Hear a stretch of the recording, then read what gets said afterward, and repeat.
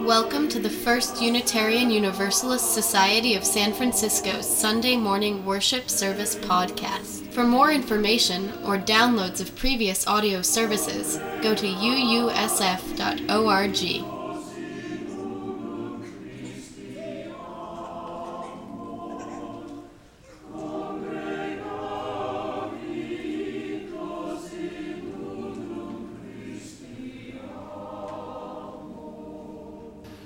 Last Sunday, Reverend Vanessa began worship by referring to those of us who were here in the church doing elbow bumps or bowing to the holy in one another, in biblical terms, as a holy remnant. And today, the slice of the congregation present is smaller still.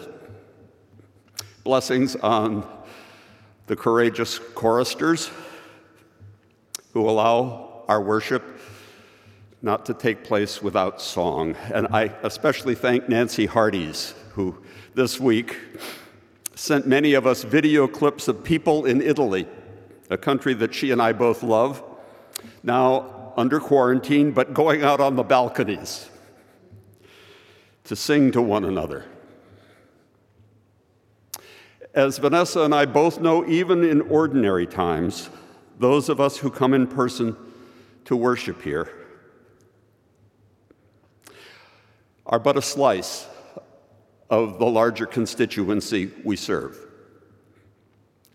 The first time I stood in this pulpit was on the Sunday following 9/11, and there were 1,000 people present.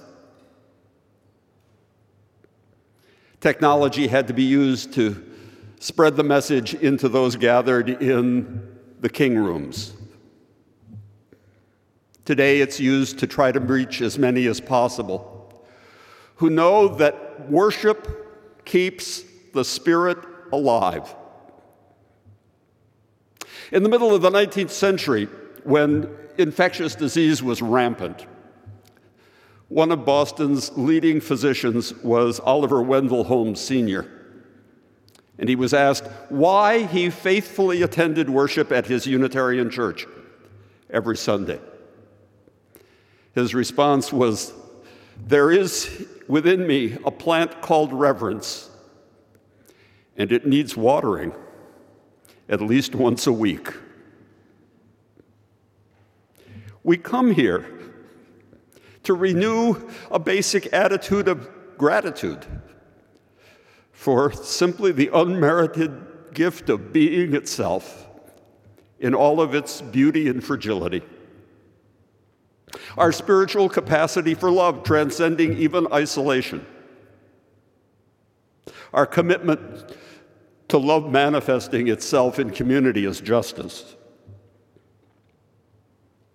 Watching at home last week, and I hope today, are many who are wise to protect their health, the older part of our community, but also the parents with children like my own daughter, who currently chairs the committee overseeing the spiritual growth programs for the young.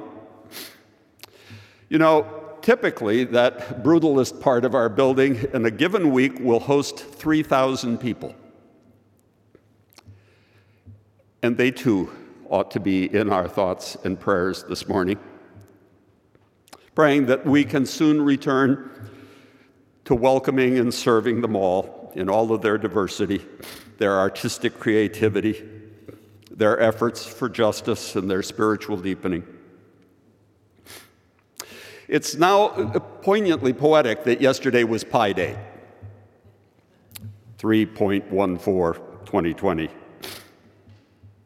We had hoped to have hundreds here after the service for a celebratory luncheon, right, Joe? Your idea. With due precautions taken, of course, sharing pies, the only cost being that of hearing what it takes to keep our worship, our community life, our hospitality for the whole city, our good work going, mostly through pie charts about where the money comes from and where it goes, all in the hope that you might feel moved to be just a bit more generous than you have been in the past and realize a bit more deeply how this institution grounds us all and is still needed in these perilous times. Well, that's not going to happen, except for a few of us who'll stay to have sort of a little symbolic pie together. So it falls to me to share a few highlights. The goal in that operating fund drive this year is at least $600,000, maybe better a little bit more than that. But that is only part of what it takes to keep this church and center going. That costs, friends, $1 million more. Fortunately, those who share our building provide almost half of that. The other half comes from grants, special events, and, as Richard pointed out, earnings on gifts from the past. It now seems almost inevitable that in the year ahead, those investments will be damaged some, that we will face some downturn in the economy. And so I hope we will do what we can to pay our staff that works so hard for us a fair wage, and to meet our other commitments and to maintain this building, which its founders intended to weather many things, earthquakes and epidemics alike, and that we will avoid doing to our investments and those gifts from the past what farmers call eating the seed corn. I think I first heard that phrase when I was a teenager in a small town where many of my classmates lived on farms. And then when I went off to college on a scholarship, I spent my summers working with many of their dads on the ore boats on the Great Lakes, hauling iron ore and coal and limestone for industrial America. I had a good union job, United Mine Workers, and it paid so well that I got out of college debt-free. And while I loved being a deckhand on those summer days, especially on the first mate's watch, 4 to 8, hosing down the deck as the sun came up, greeting it with a reverence, and then painting until the sun went down in the evening. More often, I was in the galley of the ship, where I learned how to bake and cut pies. The typical crew was 42. So how do you cut 6 pies into 7 slices each?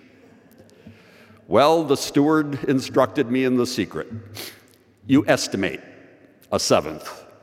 Cut straight across from the tip of that slice, and then divide the other 2 pieces in thirds. Ta-da!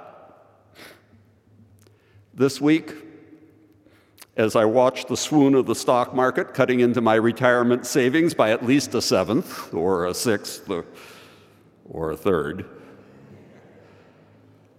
I recalled how a decade earlier, when I was still serving a church out east, I had the same feeling. And I went to the pulpit, my then congregations, and said, "Friends, I feel as though I now belong to the Preach Until You Drop School of Ministry.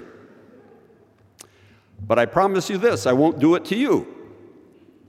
They deserved a younger minister, and found a brilliant young woman who then demonstrated faithful calm in the face of every emergency,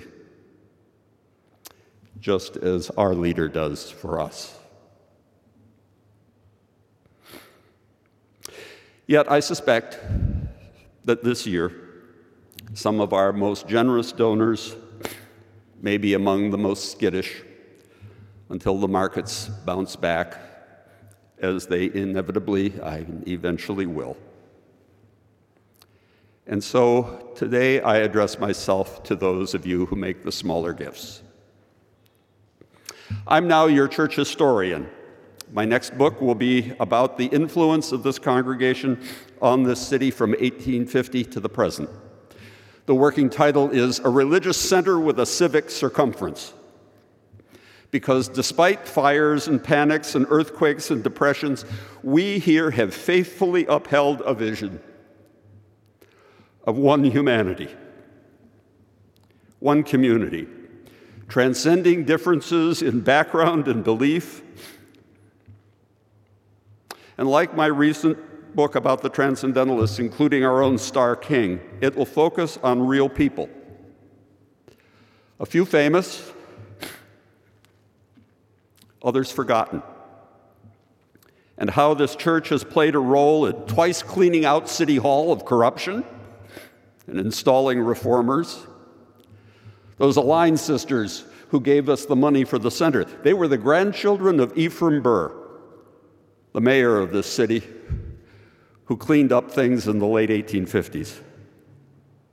It'll also focus on forgotten lay people who came here to recharge their spiritual energies and recheck their moral compass, and went on to influence others in ways we can hardly imagine. Let me name just one: Ida Schuckman Brown, who was a member here for 50 years, from the 1920s until her death in 1974 at the age of 96, just before her grandson, Jerry Brown, first became the governor of this state, as his father, Pat, had been before him. I take this from a recent book called The Browns of California, the Family Dynasty That Transformed a State and Shaped a Nation by Miriam Pavel, who tells us that Ida was the daughter of a pioneer California family of German Protestants who came here to the city as a young woman and fell in love with a dashing young Irish Catholic named Edmund G. Brown, who insisted that their children be raised in his faith, giving Ida the right to find a church of her own, however. As Pavel says, quote, she auditioned religious leaders in visits to church services all around the city.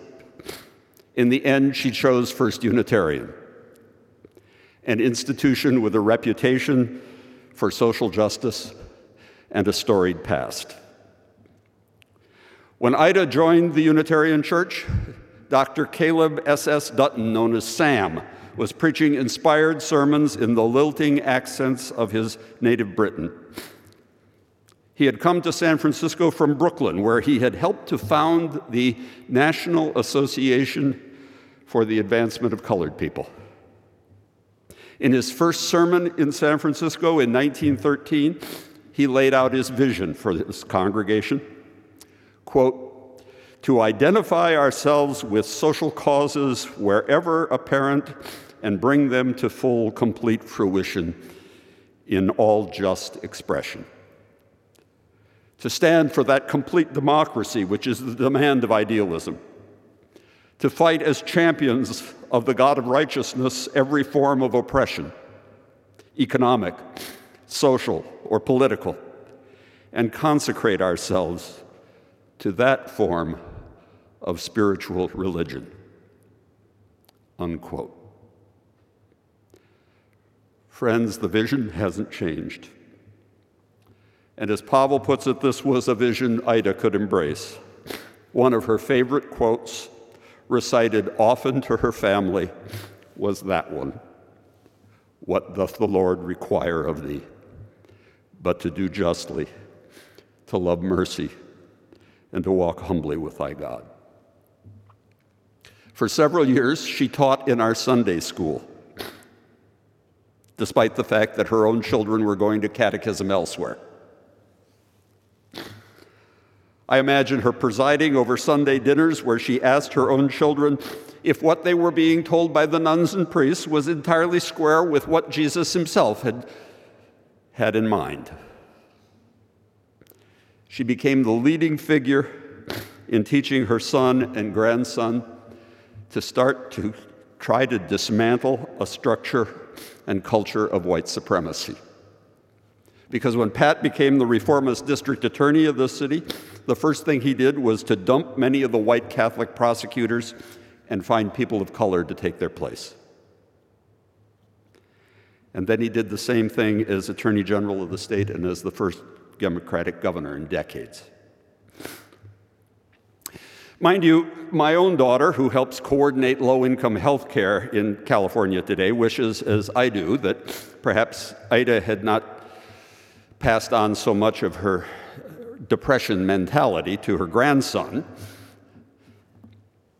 leading him to support Prop 13 and resist reinvesting in the state's social services for the poor for so long. And still in the forthcoming recession, I suspect that he was prudent to have built up a state rainy day fund. Which brings us back to our own congregational situation in this rather perilous time.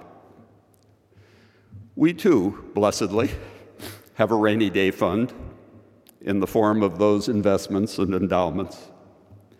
They're from the gifts generously left to us by those who came before us.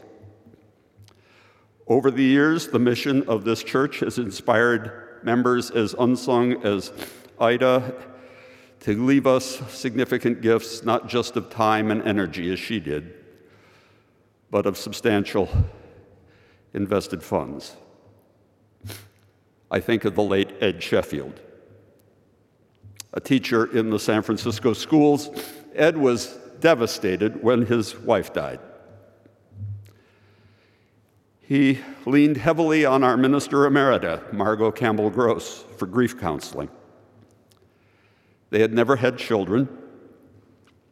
He later became a leader in our Saturday men's group. And then, just as I assumed this pulpit as senior minister, he went missing. He was nowhere to be found. And thanks to the health privacy laws, no institution would tell us whether they had him or not. And then J.D. Benson, our assistant minister then for pastoral care, brought the gift of her experience. She just wrote him a personal note at his last known address and got a reply from his court-appointed conservator. He had fallen into dementia and isolation, but blessedly we visited him, whether he knew it or not, before he died in nursing care, because it lessened our guilt when he left us and two other charities over $1 million each. He probably had no idea that his estate would be that large. But bless you, Ed. The gift and the love echo on. So I guess here's what I have to say today. We owe it to Ida not to minimize how wide the influence of this institution is, even when there are few people present. And during her time in the Depression and World War II, attendance here was sometimes smaller than it is this morning. We'll still be here, even after this period of closing the center and curtailing worship in the flesh has passed. The question is, as always, with what faith and what influential effect? There's a chance, if we are generous enough in this present moment of crisis, that we could again have an assistant minister for pastoral care and outreach. I happen to know the person under consideration whose gifts would add youth and other diversity to our ministry. And we would give the staff that cost of living increase that they surely deserve. Most recently, I made the last payment on the rather sacrificial gift of $50,000 that I took out of my savings for the capital campaign that we undertook to do some deferred maintenance on our buildings. And this year, since that commitment has relieved my budget to some degree, I've committed to give at least $10,000, a big chunk of my income, to support the ministries and annual operations of this congregation. There are roughly 15 others who will join me at that level or more. And when I first came here 5 years ago, there were only 3.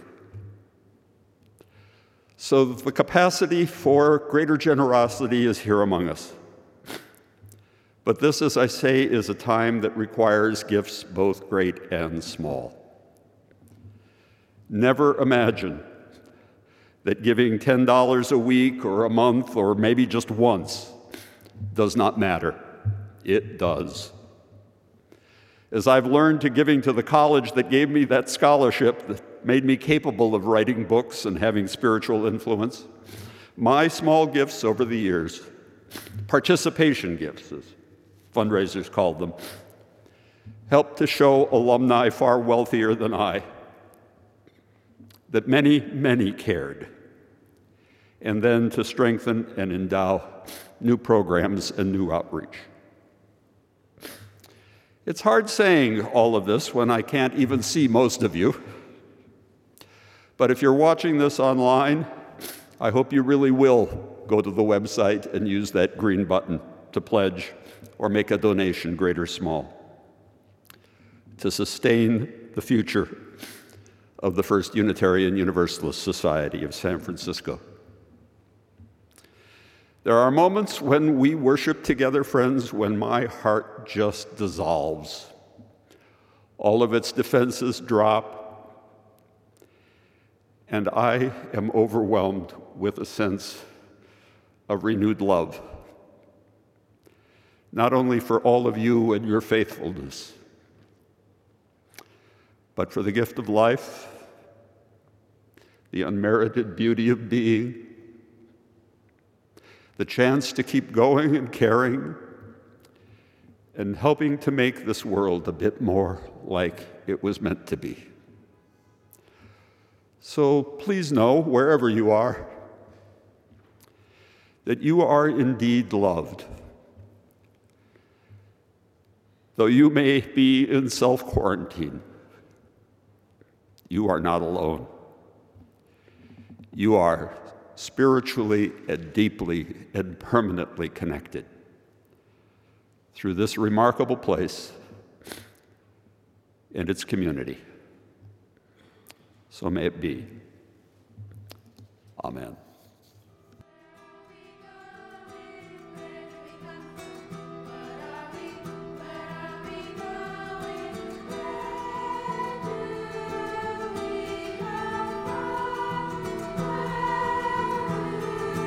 Thanks for listening to this podcast of the First Unitarian Universalist Society of San Francisco Sunday morning worship service. For more information or downloads of previous audio services, go to uusf.org. The work of this church in the world is realized through the generous financial support of all who call this place home. Along with the gifts and time and talent, ours is a shared ministry. You have a role to play here. Church membership is open to all. For more information, go to uusf.org.